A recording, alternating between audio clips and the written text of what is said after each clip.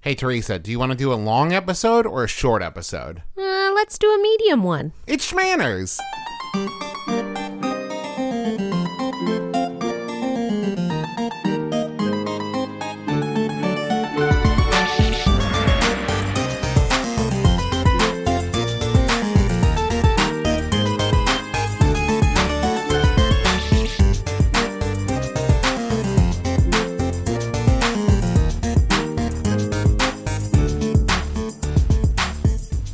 Hello, Internet. I'm your husband host, Travis McElroy. And I'm your wife host, Teresa McElroy. And you're listening to Shmanners. It's extraordinary etiquette. For ordinary occasions. Hello, my dove. Hello, dear. Oh, I'm so excited. Hi, everybody. If you're listening to this, you're a MaxFun donor. Thank you for being a MaxFun donor. And maybe you are already a donor. Maybe you've been a donor for a while now. Or maybe you're a brand new donor. Oh, I'm so thankful. It means so much to me. And maybe this is one of those times where I have a problem sounding sincere. It really does mean a lot to me. I really do appreciate everybody's support. We've been with MaxFun a couple years now. I mean, Shmanners. Right. My brother and me has been with MaxFun for like 9 years, forever. And it just means so much to me that we're getting new listeners all the time. Since the beginning of recorded podcast. Yeah, since the beginning of time, we've been with my brother, MaxFun. And it just means so much to me that we're still getting new donors and new supporters. And you're all great. So thank you. So we wanted to do a special bonus episode. Yeah, because that's what you're here for. Because that's what you're here for.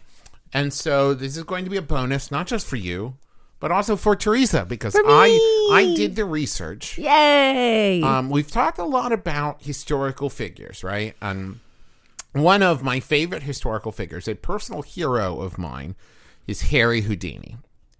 And one of the things that kind of drew me to him when I was a kid, as a lifelong theater kid, was his showmanship, right? Like yeah. Listen, he's an amazing magician. And I think that he really understood how to hold the tension for the audience. Yes, and not just hold the tension for the audience, but how to like self-publicize. Like his ability to like he would like roll into a town and be like, "Hey, lock me in your jail and I can get out." And they'd be like, "What? No!" And it would become like a huge event, and then he would escape. Or he would like hang upside down from a crane in a straitjacket and escape hanging above the street. Right? That kind of stuff really got people's attention. And so I wanted to do an episode about Houdini, and so we were talking about it. And there is a chapter of Houdini's life that works so well with etiquette and history, and that is seances. Yes. And spiritualism and mediums and all that stuff. Which was a kind of a pastime for the Victorians. Yes. It was it was like a board game night for Victorians. It's so funny to think about how the Victorians were all into like botany and science and discovery, and like they wanted to take everything apart and see how it worked. And, you know, the Industrial Revolution really fueled this kind of scientific thinking, and yet well, there's a good reason for that, though. There is a connection. Whereas so basically, because I was reading about this in my research, one of the reasons it took hold is there were many scientists who were like, this is a new field of science that needs to be understood. Okay. And a lot of mediums who later admitted to being frauds have said that the scientists who wanted to study it were the easiest targets, because they wanted to rather than questioning if it was real, they wanted to understand the science of spiritualism. Okay. And so I think one of the reasons it took hold so deeply in the Victorian era is this kind of renaissance of like understanding how things work. Absolutely. Extended to spiritualism as well. And there were huge, like famous people who were huge proponents of spiritualism. It really was, you know, kind of a huge, I don't even say fad, but like trend. Was Queen Victoria into it? You know, I didn't find reference to her, but I have to imagine, especially after Albert died. Albert passed away. Yeah. There had to be some kind of connection there. I would assume. Maybe not publicly. Maybe she was like, we're going to have like a quiet seance. Shh, don't tell anybody. I want to be amused. And now here's the thing.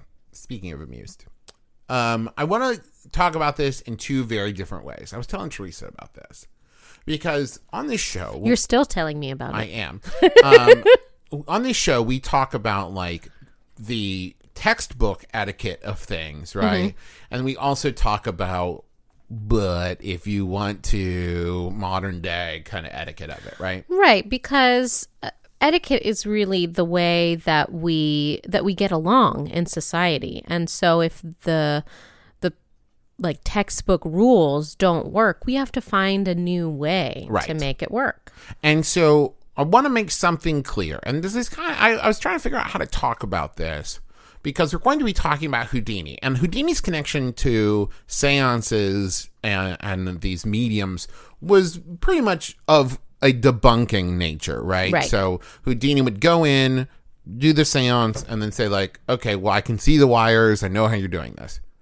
And so I think that there would probably be a common misconception that he was out to discredit the idea of ghosts and spiritualism and that kind of thing.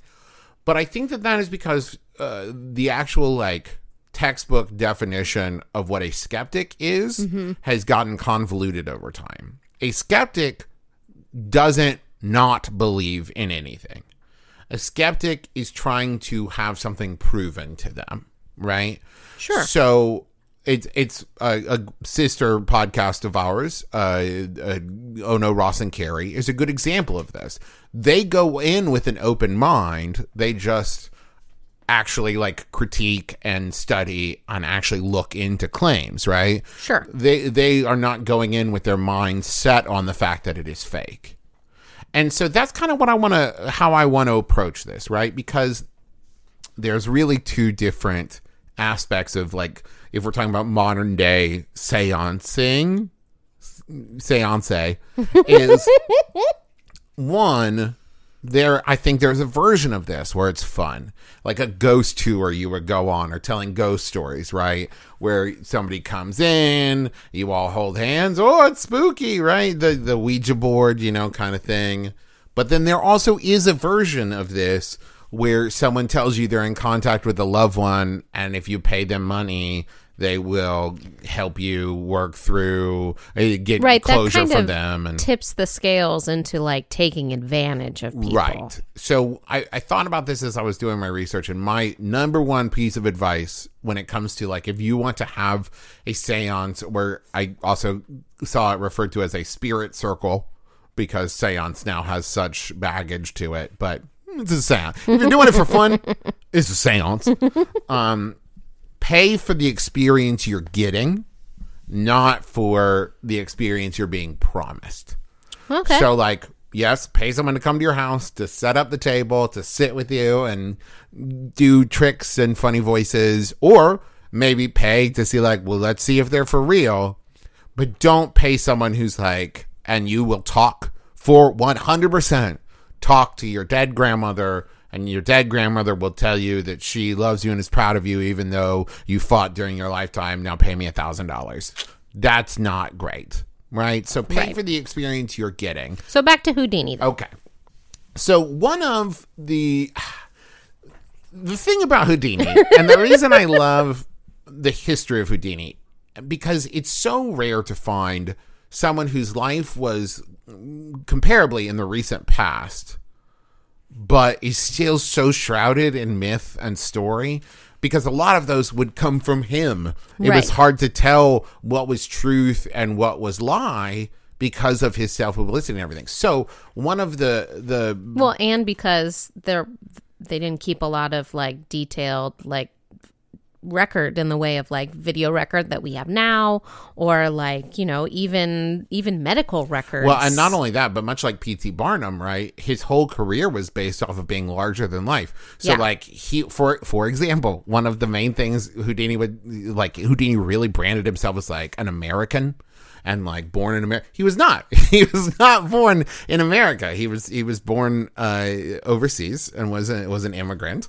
And like, so there's all of the, and like he tells stories about like one of them of him as like a child is that he would like perform on the street as a kid for money and then hid all the coins in his hair and told his mom to shake him and the coins fell out and it was, but like, who knows if that's real? So one of the stories about Houdini and seances and his debunking is that the reason he got so passionate about it was because his mother died and he was, I don't even say mama's boy because I feel like that is disparaging. He loved his mother so much. And so, for example, one of the things I read is that he would go to her grave and lay like face down on her grave with like his just arms spread out for like every day for a year. Wow. He would do this. And like he loved his mother. He was very devoted to his mother. So the story goes that like he would go to seances to try to contact her. And one medium claimed to be able to be speaking for her, but spoke in English. And Houdini's mom didn't speak English. Here's the thing. I also found conflicting reports of that he didn't go to seances for it, and unless there's like private diaries. So it's unclear whether or not that's true. And in fact, he didn't really start his like debunking career until years and years after his mom's death. So he might have spun that tale himself or just might make good fiction. And actually, he had dealings with spiritualism and mediums earlier in his life than that. So whether or not it was a direct result of mediums taking advantage of him, and so he didn't want that to happen to other people. It's a very noble story. And like Houdini was kind of in the business of, he's an illusionist, right? And an escape artist. Escapologist, yes. Escapologist. So he was always kind of wary of the fact that people would claim to be magic. Yes. And things like that. So he was always into the whole, I know what you're doing. I know this trick. I can figure this out. This is, I think, a foreign concept to people now, right? When we think about magicians.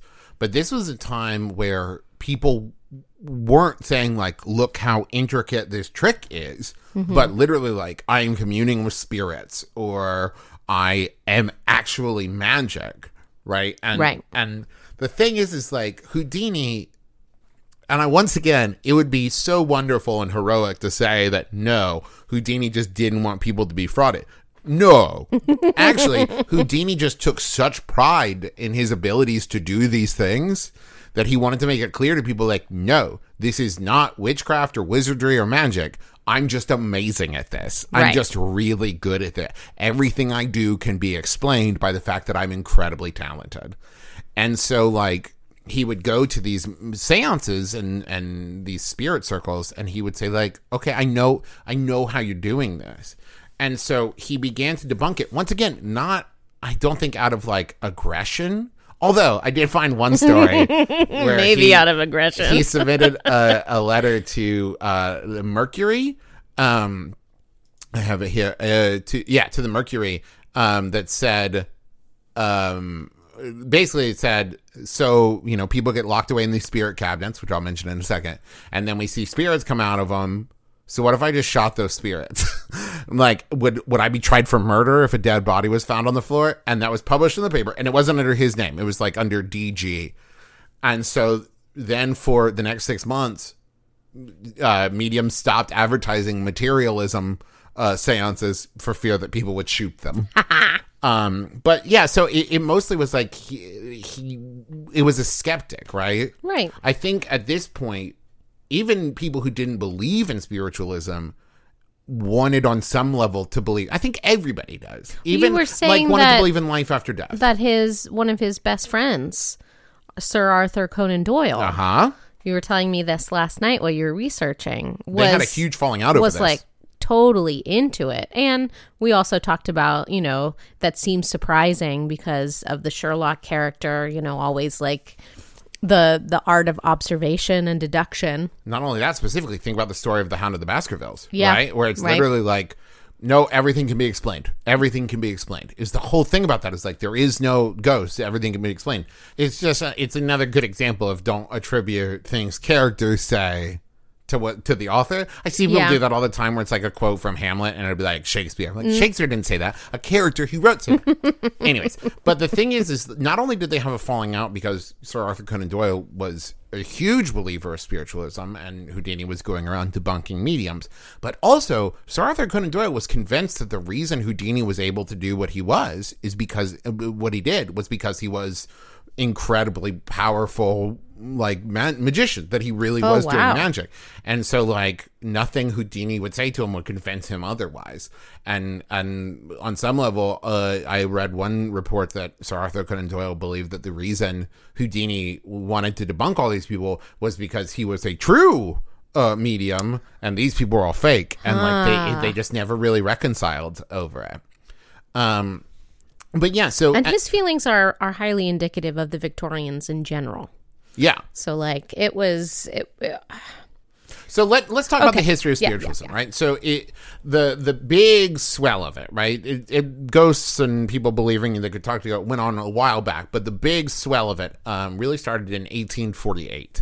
And there's a Drunk History episode about this, or a story about this, but Kate and Margaret Fox, who were sisters, 12 and 15, they lived in New York, and they would, like, one night played a prank on their parents, that they pretended that the house was haunted and they could talk to them. But basically it was like they had strings tied to apples that they, like, dropped downstairs, and they could like snap their toes. And so they would stand there and like snap their toes to make it seem like there were spirits tapping and everything, and ended up having this whole career out of it. And it kind of caused a big swell. And then in 1855, a man named Daniel Hume became like one of the most famous clairvoyants in the world. So he claimed to be a clairvoyant and a trance medium, but his big specialty was levitation. Oh, I bet that Houdini had some fun debunking. Yes. That. So in one report I read, he claimed, or it was claimed, that he floated out one window of a house and into another. And you can't see it, but I'm raising my eyebrow incredulously. As you pointed out, photography was not at a point where you could do that, right? Where you could take photos of it when video wasn't a thing. And so a lot of this was like eyewitness reports. So a lot of what we're dealing with is like susceptibility of like, what's the word I'm looking for? Suggestion. Right. So a lot of these were done in the dark. And once you kind of created a mood and convey, it's like a scary story, right? Where you turn the lights down and like you're whispering real quietly. And so if you just in a full lit room and full voice said, and then there was a ghost, people would be like, okay, but you create the right environment. Yeah. You turn the lights down, you make everybody chant and hold hands and. Now, Hume's career kind of took a big hit in 1868 when he was taken to court by an elderly widow who he had persuaded to adopt him as her son and then sign over her fortune to him. The court reversed the arrangement and he had to return the money, and he never really quite recovered from that. So another big one, and I mentioned the spirit cabinets, right? So in 1864, American brothers Ira and William Davenport, so their act was they had this cabinet and they would be tied inside of it, restrained inside of it. Both of them? Yes. Like they would both go in, or was it like a switcheroo type thing? I imagine that one was the like, now here's what's happening. Well, the other one was in there. Okay. So it wasn't like, what's that movie with? The Prestige? Yeah. No, it wasn't like The Prestige. Okay. Nothing is like The Prestige. And so basically in this, there were like windows, right? But I imagine they were kind of frosted or they were far away so you couldn't see them. And they put musical instruments in there. So the idea being that within this cabinet, the medium could manifest a spirit, and the spirit would play the instruments, or the spirit would like put their hands up against the glass. And this is where Houdini talked about, so like, what if I shot that spirit?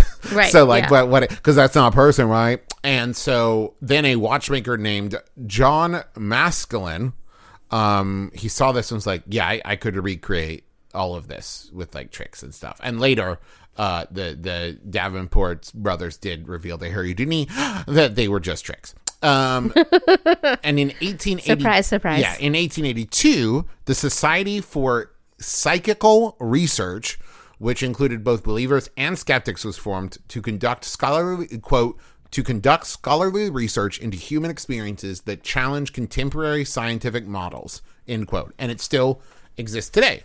And can you guess what kind of killed off the big Victorian seance craze? Was it a church move? No, it's as simple as this: the invention of the flashlight.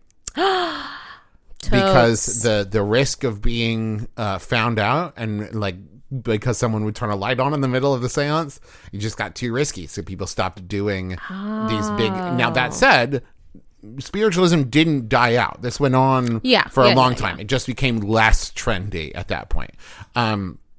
I also, as we talk about Houdini and his debunking, he didn't do it alone. And I specifically want to give credit to somebody I found out about as I was researching this, and her name is Rose Mackenberg.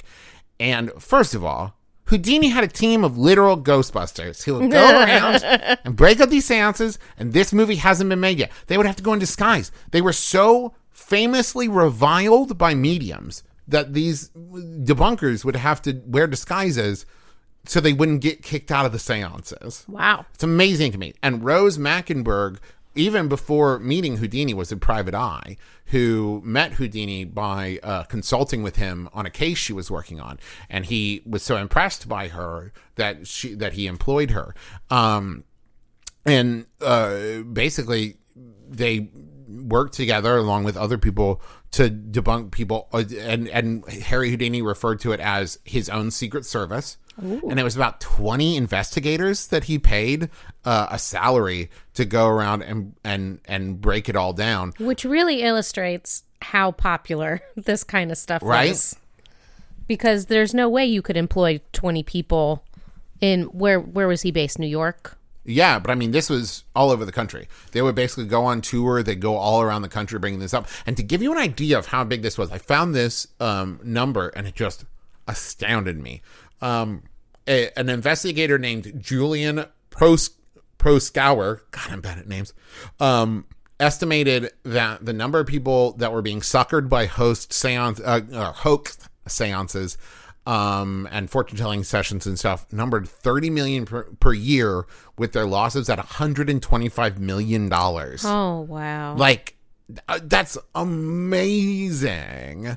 And these are people who you said were being suckered. So like they really wanted to believe in the truth of this, not just people who wanted to be entertained. Right. So the difference here is not just like, well, they might have been thinking about it differently at this point. I imagine that anybody who was paying, especially these debunkers, would view anybody who was paying for fake, ghosts as being what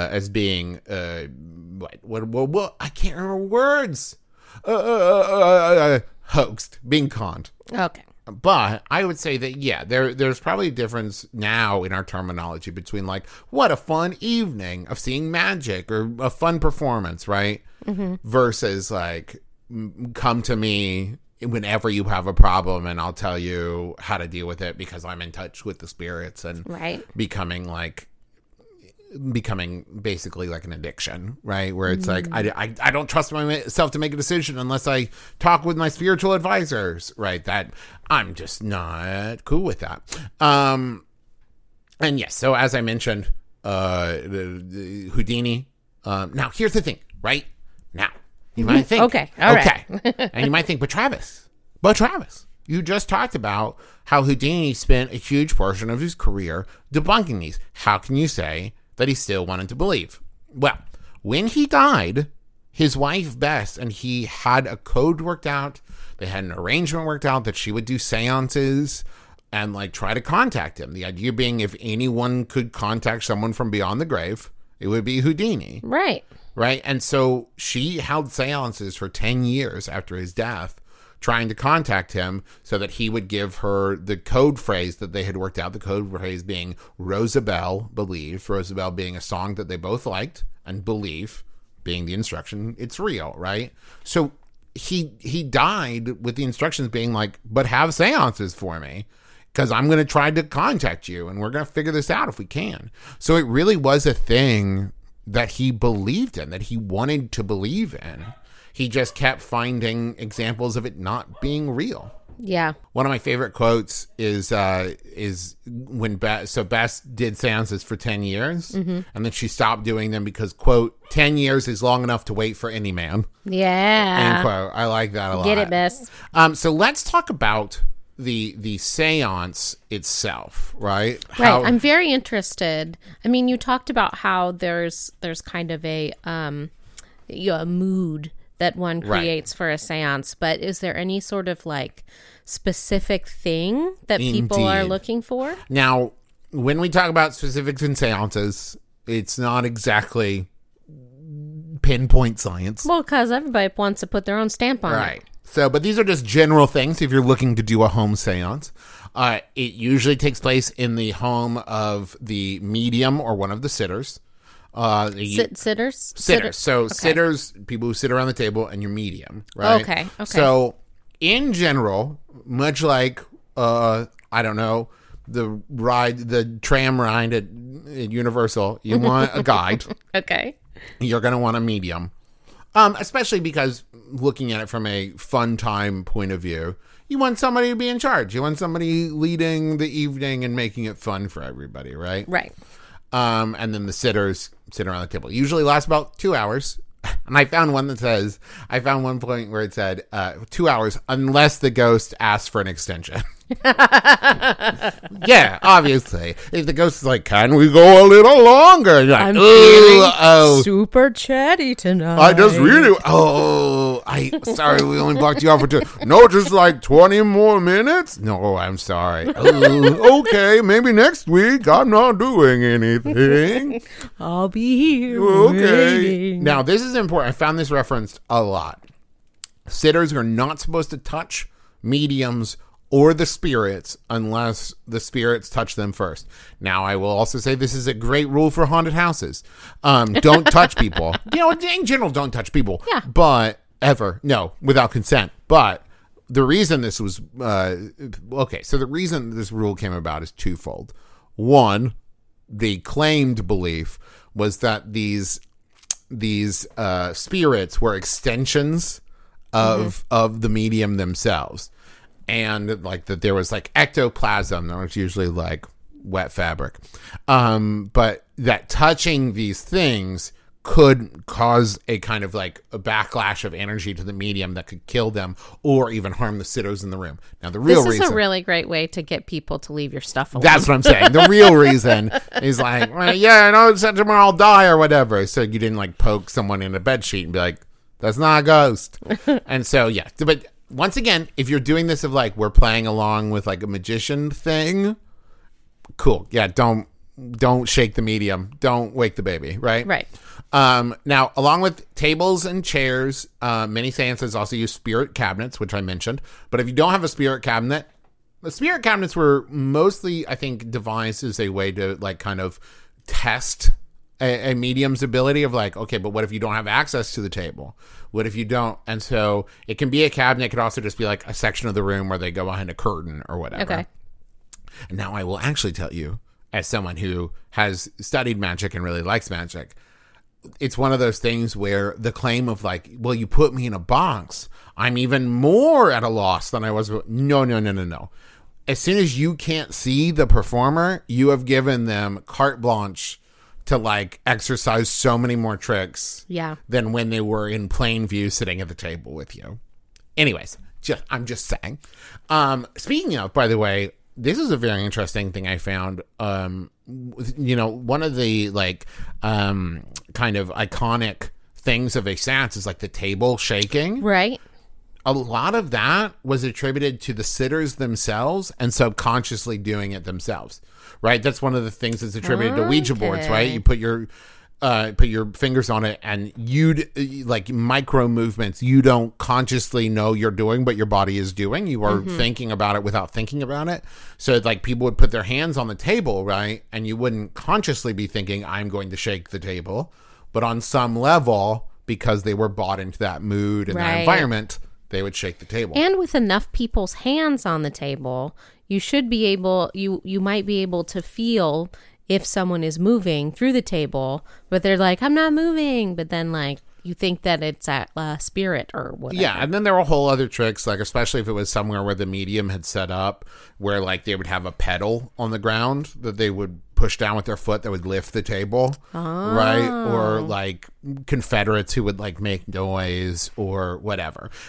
Because so this is the internet's an amazing place. Is it? And this is from WikiHow. With the title, How to Conduct a Seance. Well, great. So, 3 is the minimum number for a seance. Makes sense. You don't want just 2 people. Medium and 1 sitter. Boring. Make it a party. Get some friends together. Put out some chips and dip. Choose a medium, and it should be someone experienced. Now, a lot of things will tell you it should be someone experienced to keep everybody safe from spirits. I will also say it should be someone experienced, much like picking a DM for a role-playing game. If you want to play D&D, pick an experienced DM, because it'll be a more fun evening. Exactly. One of the instructions was, who are you trying to conjure? Someone specific, or just seeing what spirits are around? Okay. Once again, I would say from the other side of it, if you're trying to create a fun night of entertainment, saying we're trying to contact Napoleon or whatever is fun. Or just saying like, is there a spirit in the house? That's fun.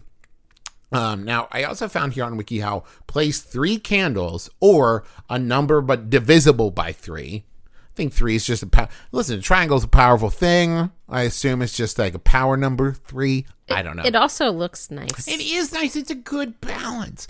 And it's also recommended that you you put some kind of offering out on the table of food or drink. Maybe a glass of wine for the spirit, which is nice because, they can't get burgers over there. So leave it out. That'll also be nice for Napoleon to be like, this is a good burger. You know how the French do. Now, it also says, set the mood, light the candles, dim the lights, light some incense. Also, all good. Once again, you're trying to establish a certain mood here, right? So, like the gather around, hold hands, follow the medium in a chant. And then the medium will call out to the spirit. And now this is where we get a little bit into wait for the spirit to respond. Stay calm. If things get too real, you can always blow out the candles to break. Don't shake the medium. Blow out the candles. There's 2 reasons for this. One, you would say, because that cuts the... No, that's a symbol, that's a sign to your medium, like, and we're done. Yeah. And we're over.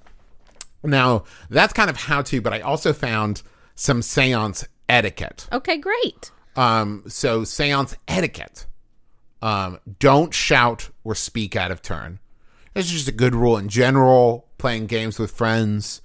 Don't ruin the performance. Right. A lot of these you could look at from one direction and like, because you'll anger the spirits. And then like, because you'll harsh everyone's mellow. Yeah. Communicate clearly to those joining you in the seance what you are hoping to get out of it. This goes back to who are you trying to conjure? What are you trying to figure out? Now, this one, I think, is not only important for many reasons in this, but in life. Be there because you want to be. Even if you... Here's an important lesson from me, Travis McElroy, to you at home. Even if you don't believe a thing, even if you're not bought into a thing, even if a thing isn't important to you, you can still enjoy it sincerely. This is... I would say that in this scenario... This is the same as like going to a bachelorette party or going to see a movie your friend wants to see that you don't. Right. There's a certain element of supporting people and trying to buy into it. For example, let's think about this instead of a seance as a haunted house, right? Okay. You don't have to be scared to enjoy a haunted house. But here's the thing. If your friend is there to get scared, don't be the person who's like, there's someone hiding behind that door. Or like, that's not really whatever. Like, it's a real buzzkill. Yeah, let your other people there enjoy it how they're enjoying it. And you can enjoy it for the showmanship. Or you can enjoy watching your friends enjoy it. But don't be the person who's like, now, that said, if the medium is like, I'm paying me $1,000, then you can be like, okay, we're done. No. But everybody's having a good time and getting spooked or whatever. Let them enjoy it. Don't be the person who's like pointing at the wires. You know what I mean? That was Houdini's job. Yeah. And like, debunk if you must debunk, but if it's just for fun, it's just for fun. Along those same lines, don't be rude or sarcastic to the spirits. Play along. Improv is improv. Play along. It's way more fun. Don't get super drunk. And then I added, save that for after. Now, this is an important one in general, especially if you're worried about getting defrauded. Before starting, don't give the medium too much personal info. Right? Oh, yeah. Make them work for it. Right. Don't be like, hey, I'm Tom, and this is my friend Bill, and he's getting married next week to Susan. They've known each other for 8 years. They met because, like... Right. Part of the fun of, like, these cold readings... By the way, haven't mentioned this. Cold readings, if you ever... Like, most psychics now are cold readings, where it's just like, I feel a J in a room full of 100 people. One of them either has a name with a J, knows someone who's name. That's a cold reading, right? Right. And this kind of educated guessing. Right. And then following it up with like, and you've lost someone. Yes, of course. We've all lost someone. Like, and you breathe air. Yeah, I do. I do breathe air. He knows me.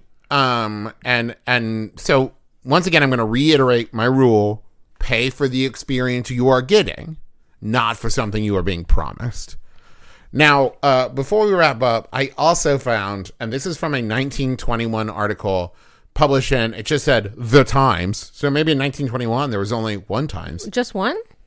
I guess. But this was etiquette specifically for when you meet a ghost. Oh, this I'm interested in. Yes, and this was an actual article that appeared, and this was very popular.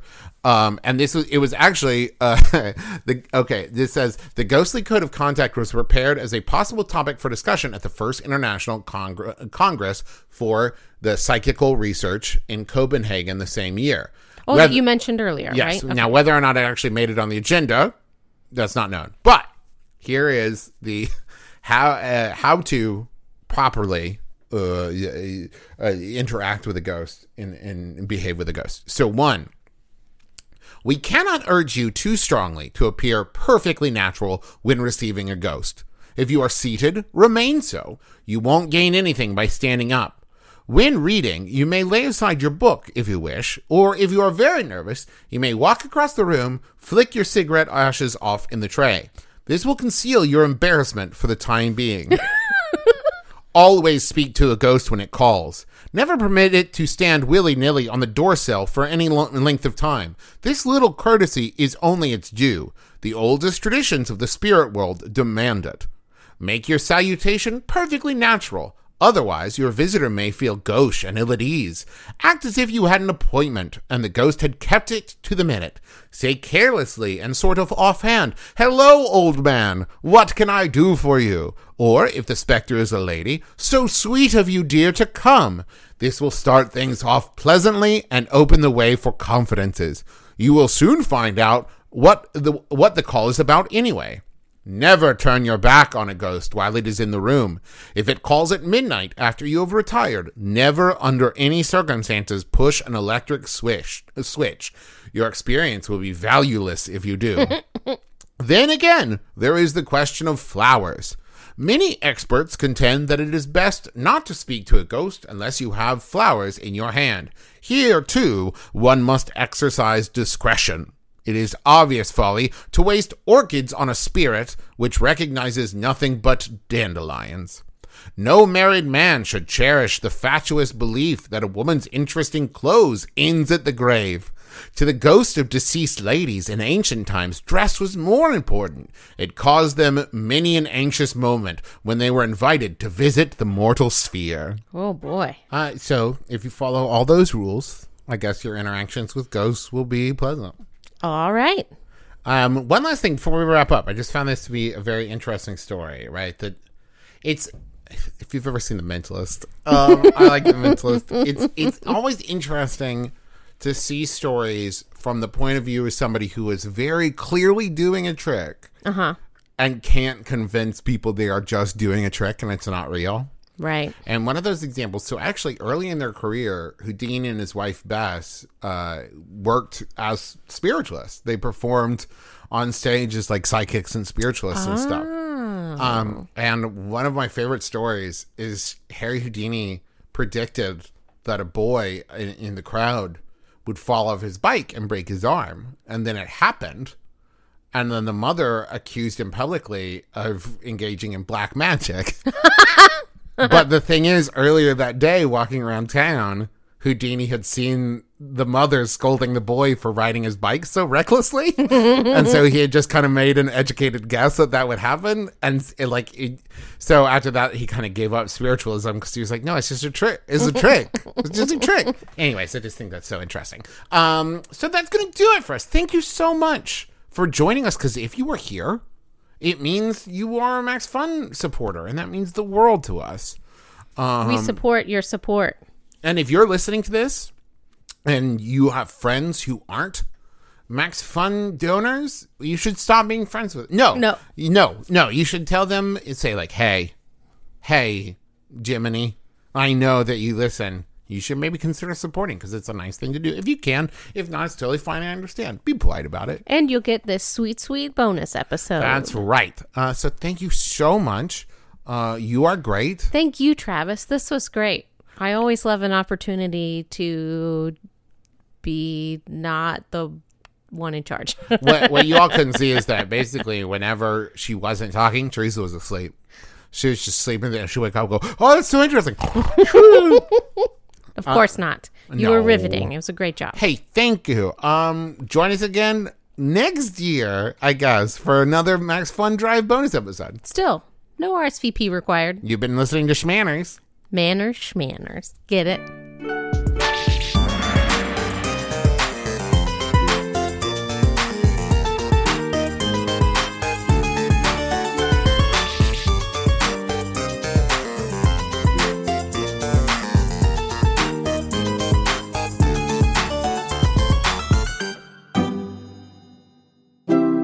MaximumFun.org. Comedy and culture. Artist owned. Listener supported.